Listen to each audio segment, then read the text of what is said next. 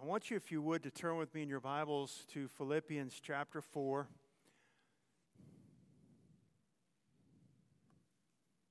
Philippians chapter 4.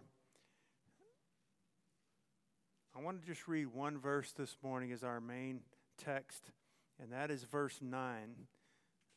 Philippians 4:9.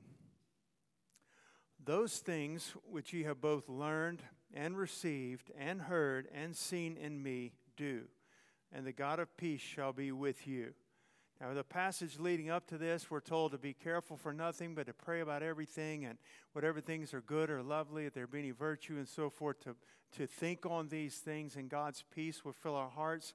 Paul says it here again, those things which you have both learned and received and heard and seen in me do, and the God of peace shall be with you. A lot of times I think we're familiar with the things of Christ and even with the Word of God, and yet plain and simply, if we're not practicing those things, if we're not participating in those things, if we're not obeying the Lord in His Word by faith, it's pointless, it's futile. Our heads can be this big with Bible knowledge and be able to teach Sunday school and teach the little kids and preach a sermon and tell others about the Lord. But God has called us to be doers of the Word, to practice what everything is about doing. Everything is about God working in us. And it's not enough just, for example, to declare correct biblical doctrine. Is correct biblical doctrine important? Yes, it is. It's extremely important. But it's not enough for us to hold to the right creed. You know, here's what our church believes. You can go on our website and see the Cornerstone Church of Baton Rouge doctrinal statement. It's very conservative.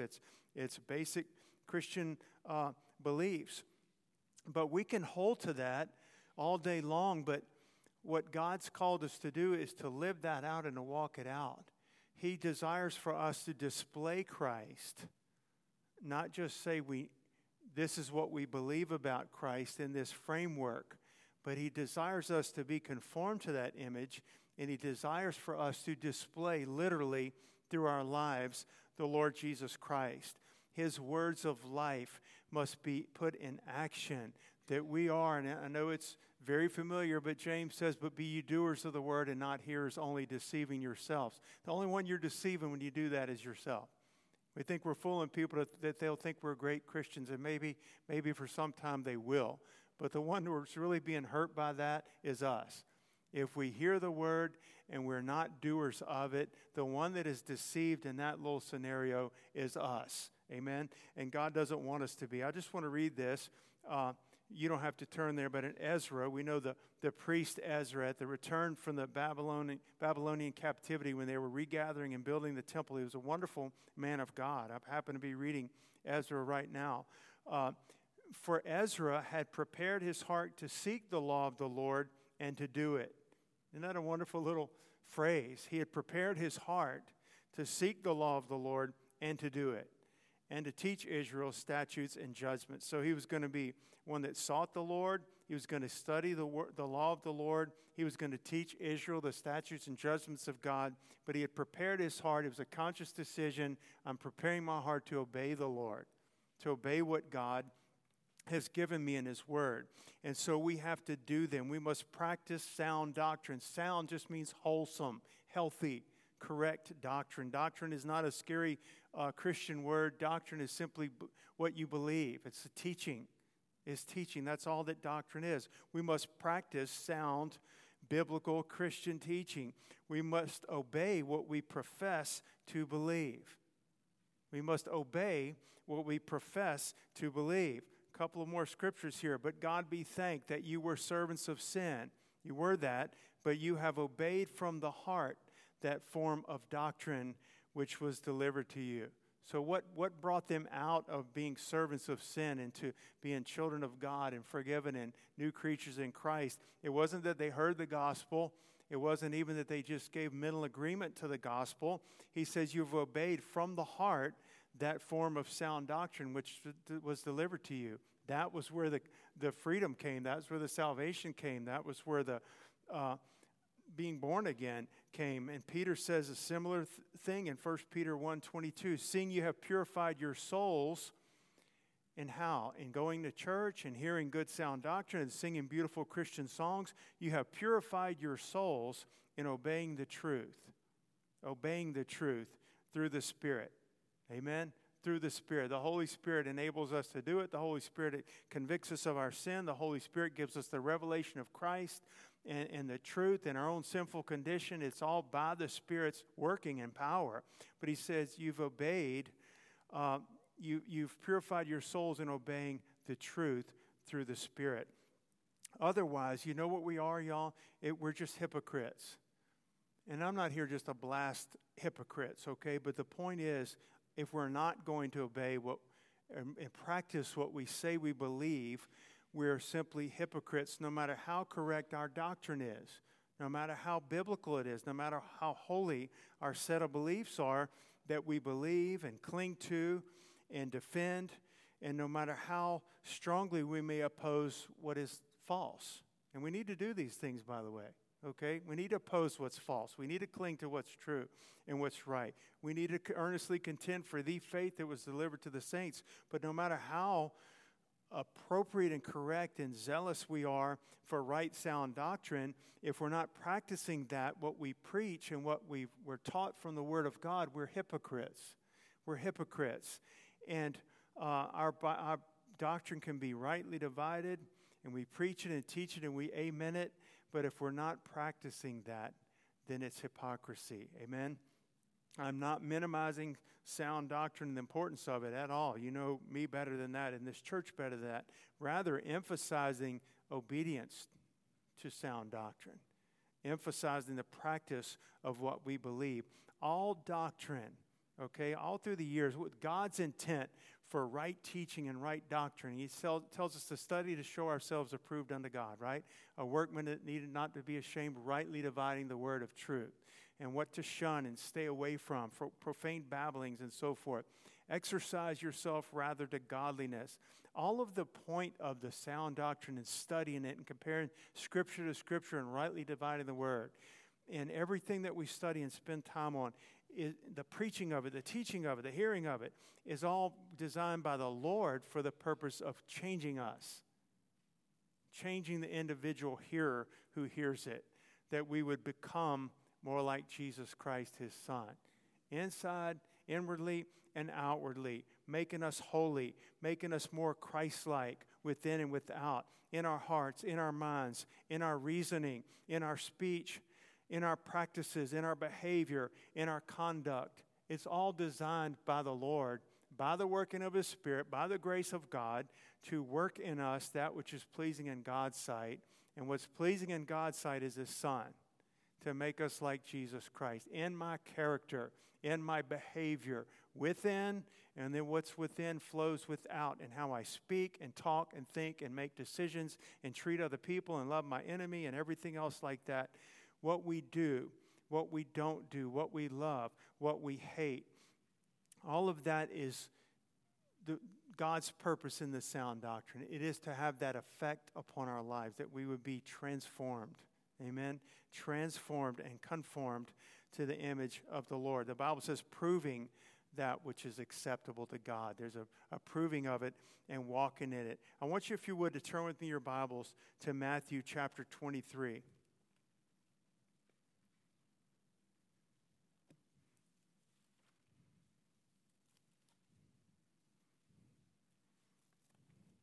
Matthew 23, let's read verses 1 through 4.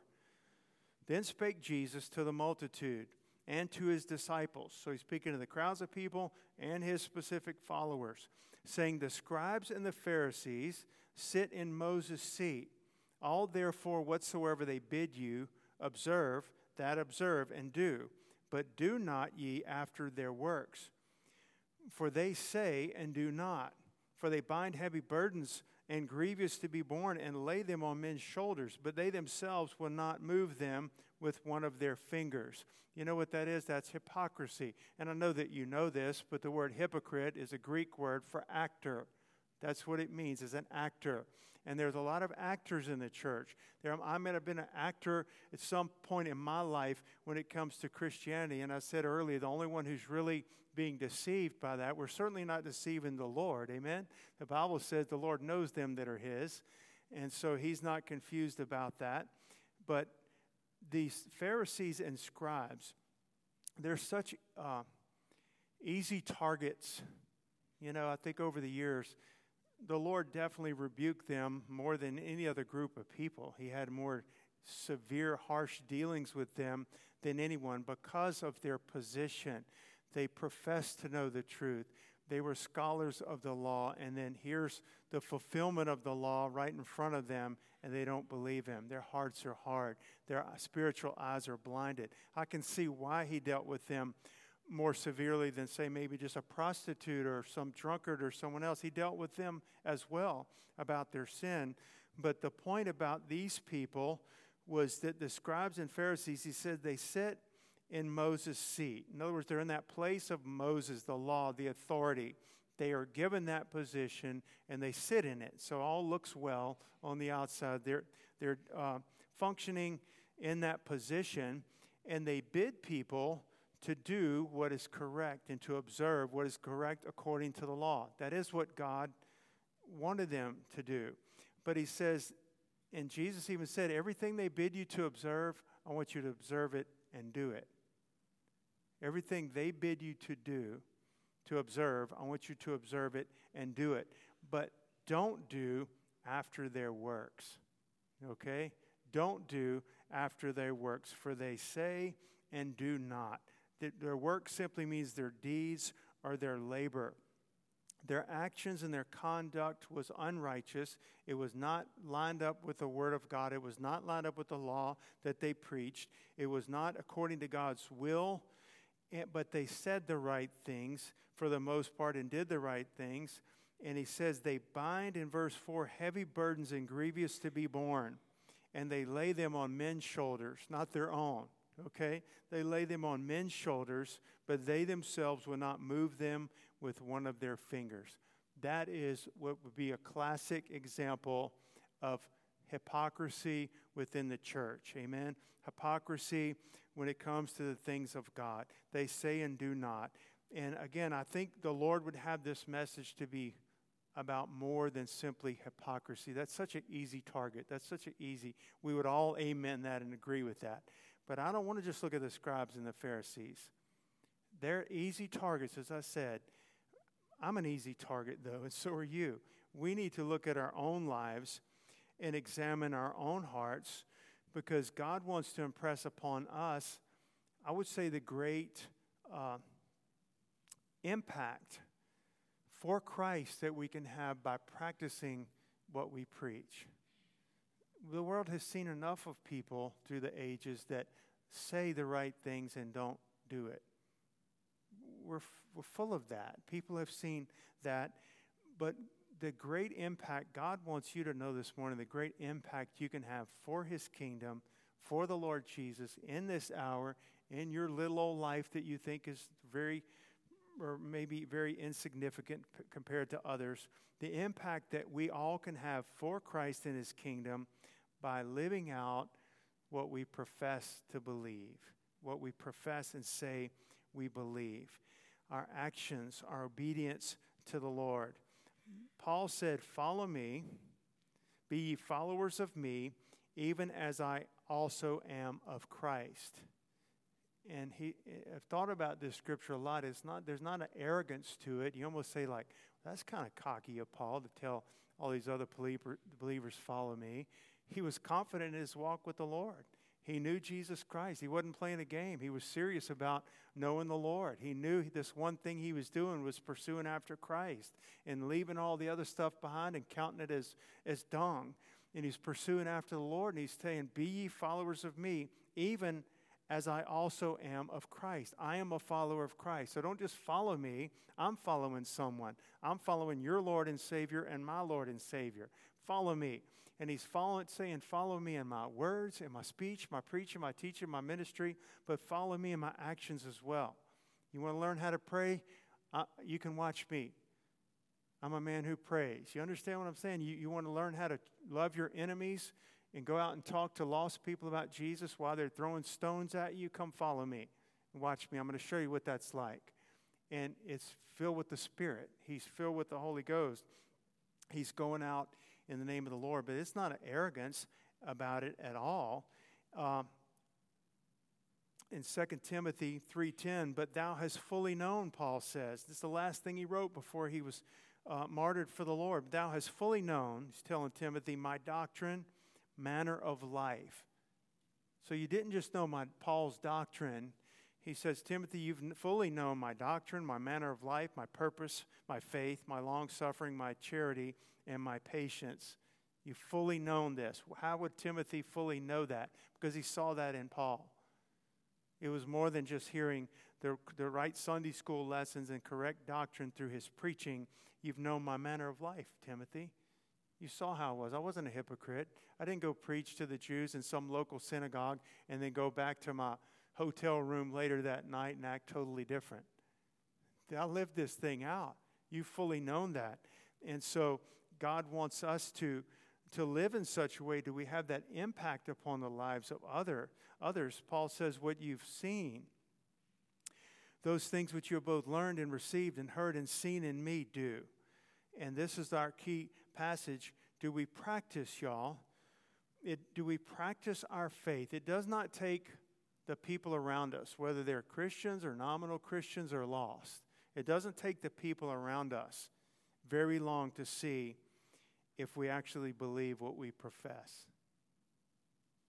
It doesn't take people. You don't have to be smart. You just be some little kid, 8 years old, and they're watching mom and dad or whatever. It doesn't take people long to figure out, do you believe what you profess to them and to others to believe? They're going to see it. They're going to know it. God knows it for sure, but they're going to see it. I think about Hudson Taylor, and I know a lot, and you know a lot about Hudson Taylor, the wonderful missionary to inland China who founded that mission. But Hudson Taylor was not a believer. He grew up in a Christian home, and at 17 years old, he still was not saved.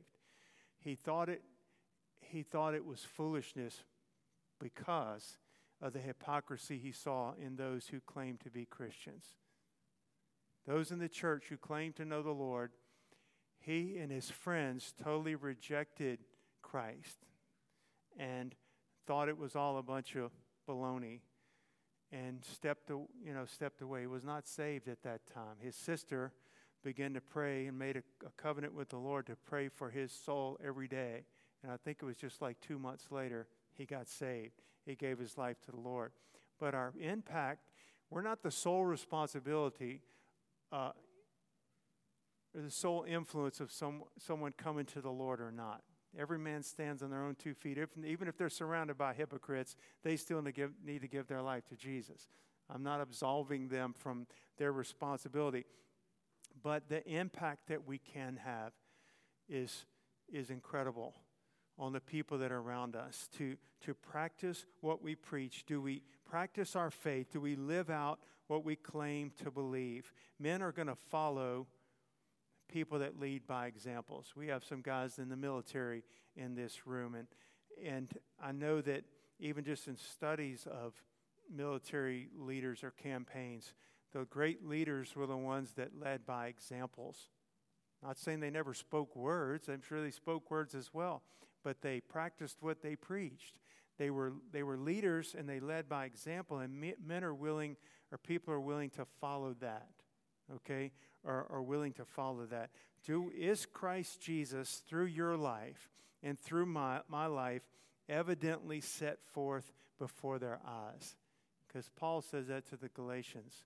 He says, I came there and Christ was evidently set forth before you and eyes. In other words, it wasn't just me there when I preached and talked and lived among you and hung out with you and taught you and loved you and put my hands on you and prayed for you and all the things that went on there. Christ Jesus was evidently himself was set before you. Well, that's not just for the Apostle Paul. That's for all of us. Is the Lord set forth that way before us and through our lives? Every believer has both the God-given responsibility and the privilege to represent our Savior. But we must represent him more than just our words.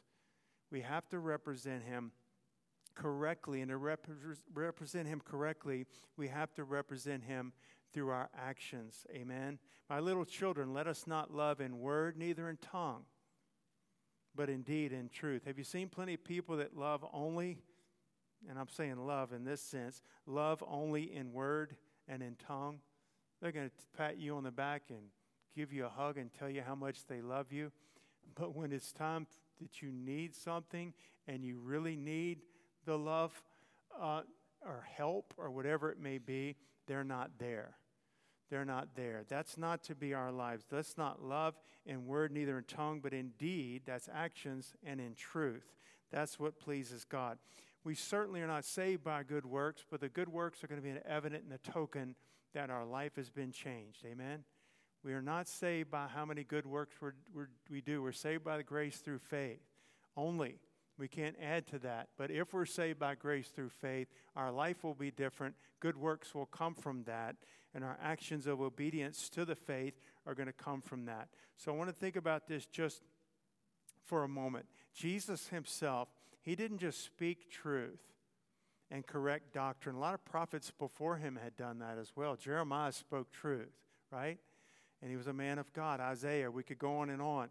But Jesus didn't just speak truth and correct doctrine. He was truth incarnate. He was the truth. Amen? And he walked out perfectly. He's the only one that ever did this. Worked out perfectly, walked it out perfectly and consistently before men what he preached. You wouldn't find a discrepancy. If you looked at my life very, very closely and were with me 24 hours a day, all the time, you would find some discrepancy. You say, well, he just stood in the pulpit Sunday and said this. And look at him doing this. I would say, God, forgive me. And I'll turn back to the Lord. Jesus didn't have to do that. He perfectly walked out everything that he professed and taught. And people said, never man spoke like this man. I mean, he was saying it by the power of the Holy Spirit and doing it and walking it out. Privately, when he was just by himself, publicly, when the crowds were around him, when he was among friends that accepted him, when he was among strangers or enemies that wanted to stone him, he always preached it and he walked it out. Every action of his life was in perfect accordance with the righteousness of God and with the righteousness of what he proclaimed and preached. Amen. I'll just read this from Acts 1:1. The whole book begins this way. The former treatise have I made, O Theophilus, of all that Jesus began both to do and to teach. So Luke is setting out to write about all that Jesus began to both do and to teach. They go together. They go together. I'm just saying to you this morning, to me, we need to do what we teach. Teach what's right and then do it. Not saying change what you teach. Teach the truth. Walk in the truth. Proclaim it from the rooftops. Amen? Shout it from the rooftops that Jesus is Lord, the only Savior, the way, the truth, and the life.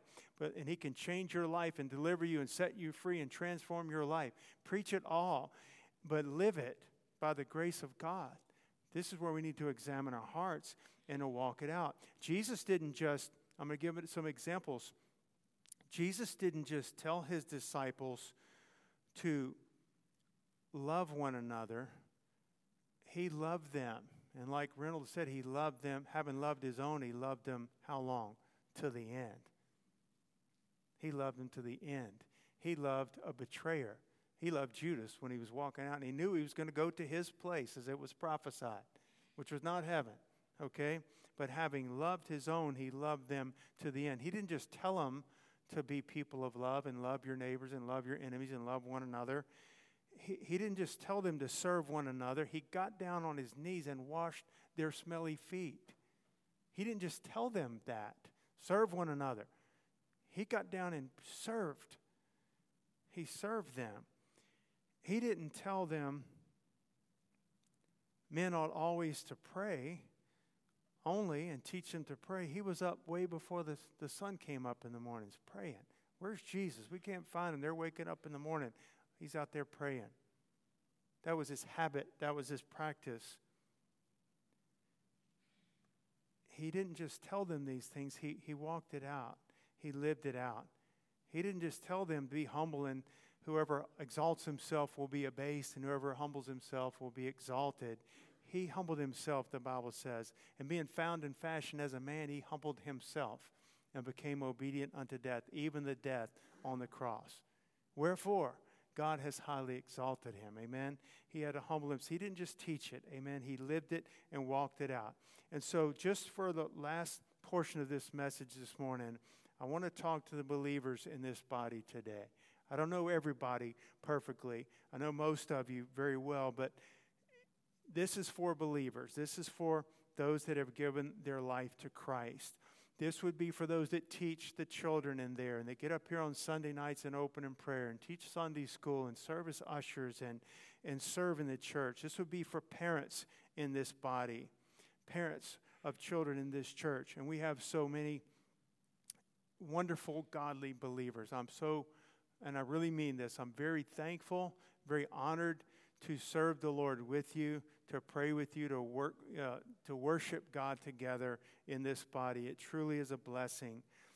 But we still need to take a real account, believers in this body, real account of our lives. Do you and I truly and consistently practice what we preach?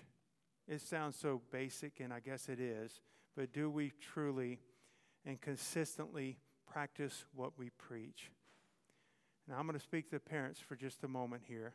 You can tell your children, this is just an example. You might not be a parent, but you're a Christian, and you'll receive from this just like I do.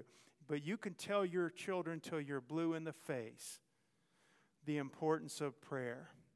But they'll never believe it if you're not a man or woman of prayer. You can tell them all day long, all week long as they live in your house. You can tell your children the importance of the altar. We see it in the Bible. We hear about it and preached and taught in church.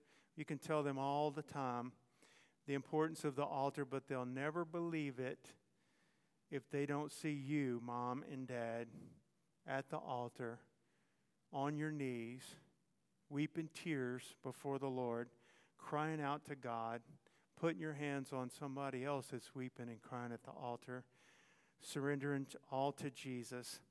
They'll believe it maybe in their minds, but they'll never lay hold of it in their own lives if they don't see you at the altar crying out to God. We can tell our children till we're blue in the face the importance of tithing.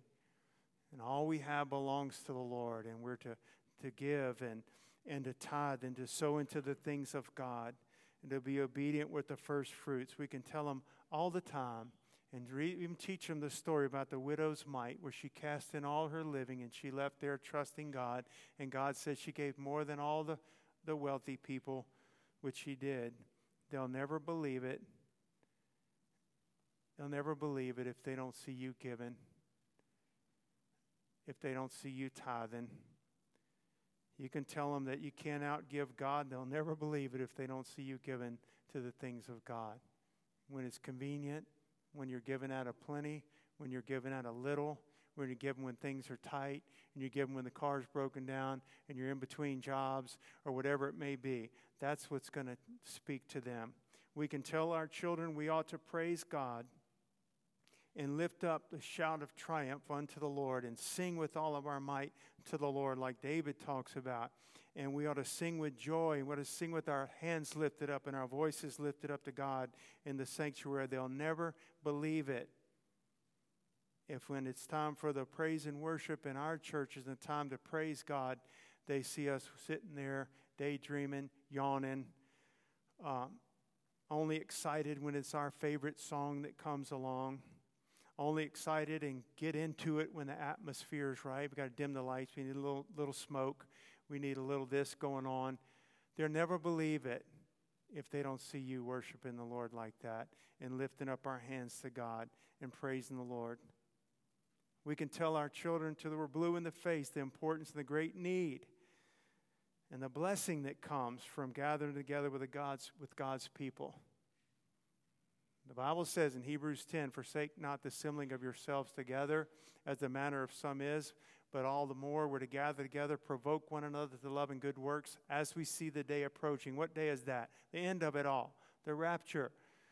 That's the end for us on this earth anyway, hallelujah. Let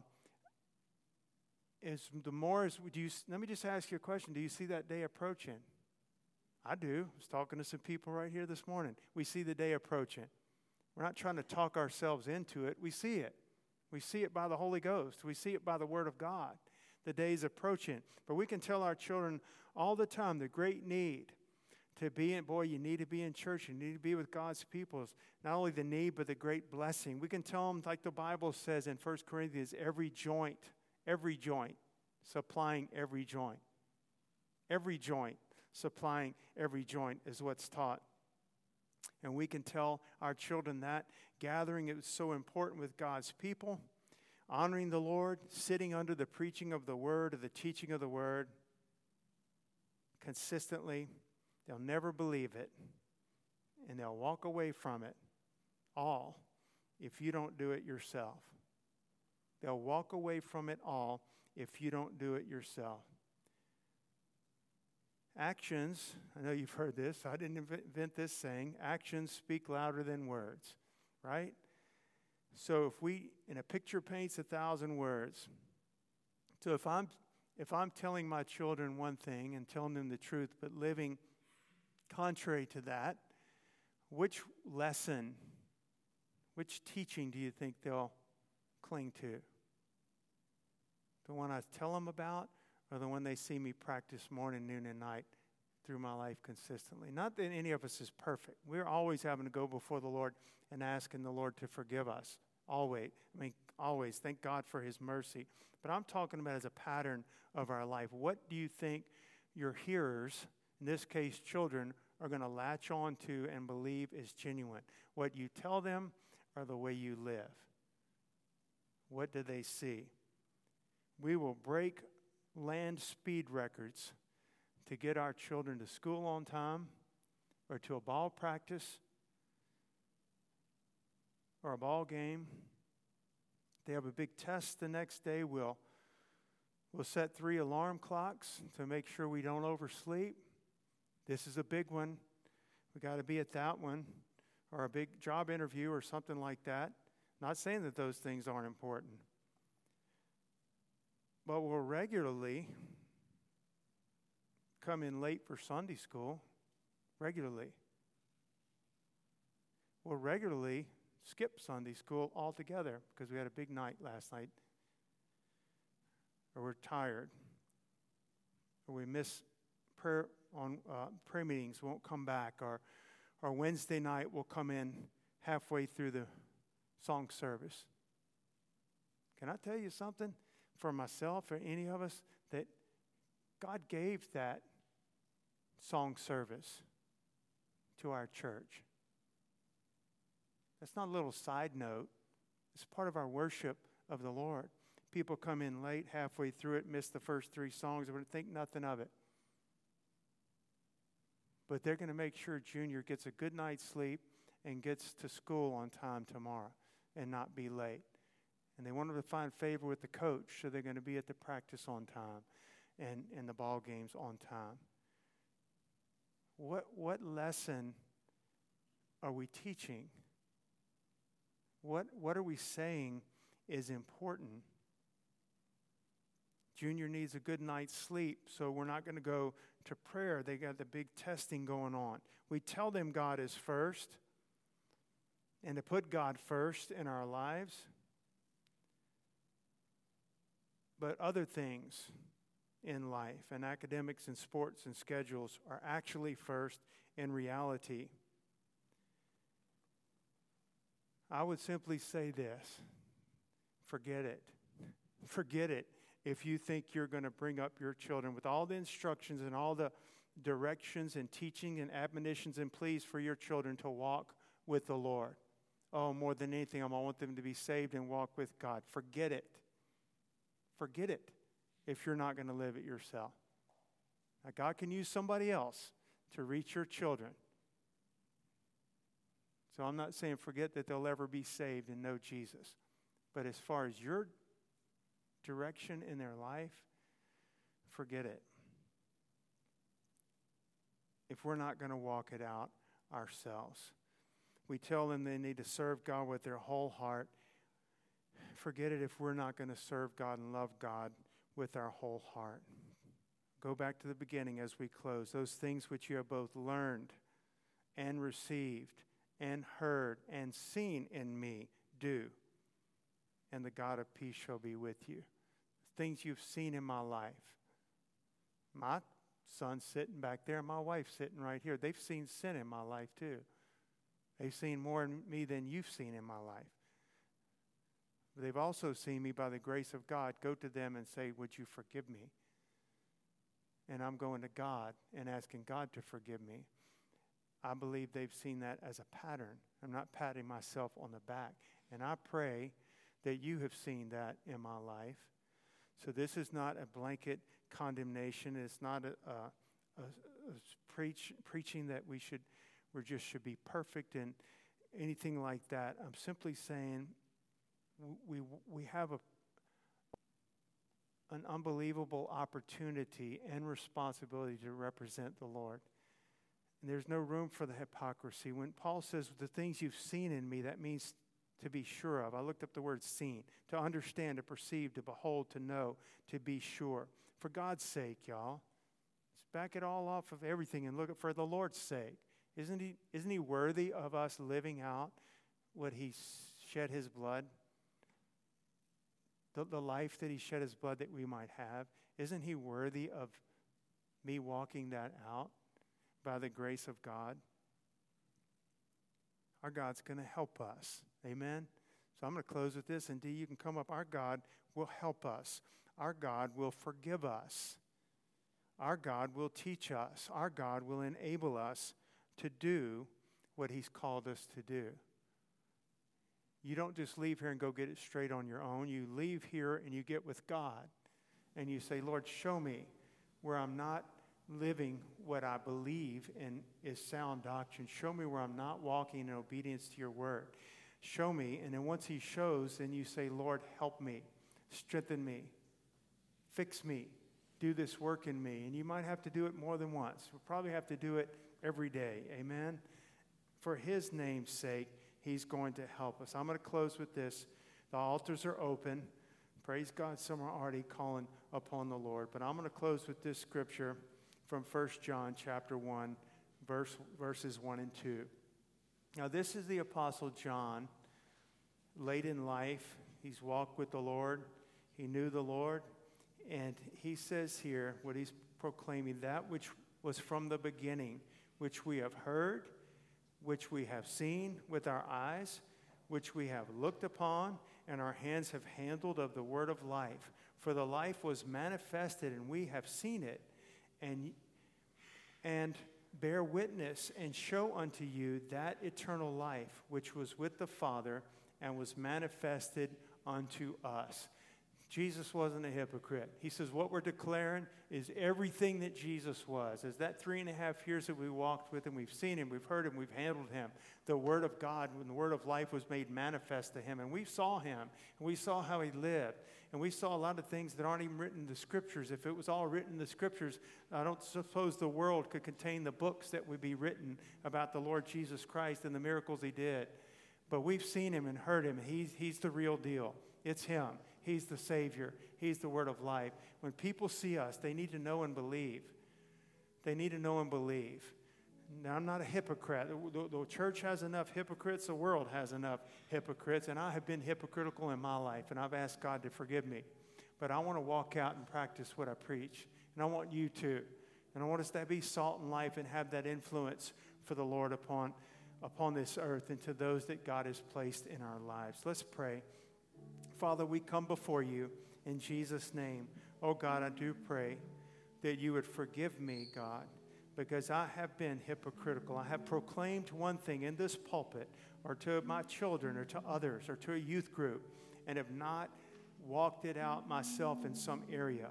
I ask you to forgive me. I have asked you to forgive me. But, Lord, we want to walk in obedience to the faith. by the grace of God, by the enabling and empowering of the Holy Spirit in our lives. You said, finally, my brethren, be strong in the Lord and in the power of his might. Help us to be strong. Help us to be able to say with confidence, be ye followers of me as I follow Christ. That we would live in such a way that people could follow us in our speech and our actions and know that they're walking with Jesus. We're going to lead them in a right way. We're going to lead our children in a right way. Thank you for your forgiveness. Thank you for your mercy. But I also thank you for the help and strength that we don't have to be today like we were yesterday. And I don't have to be tomorrow like I am today. Build us up and strengthen us and make us more like Christ in every way. We love you and we thank you, Lord. In Jesus' name, amen.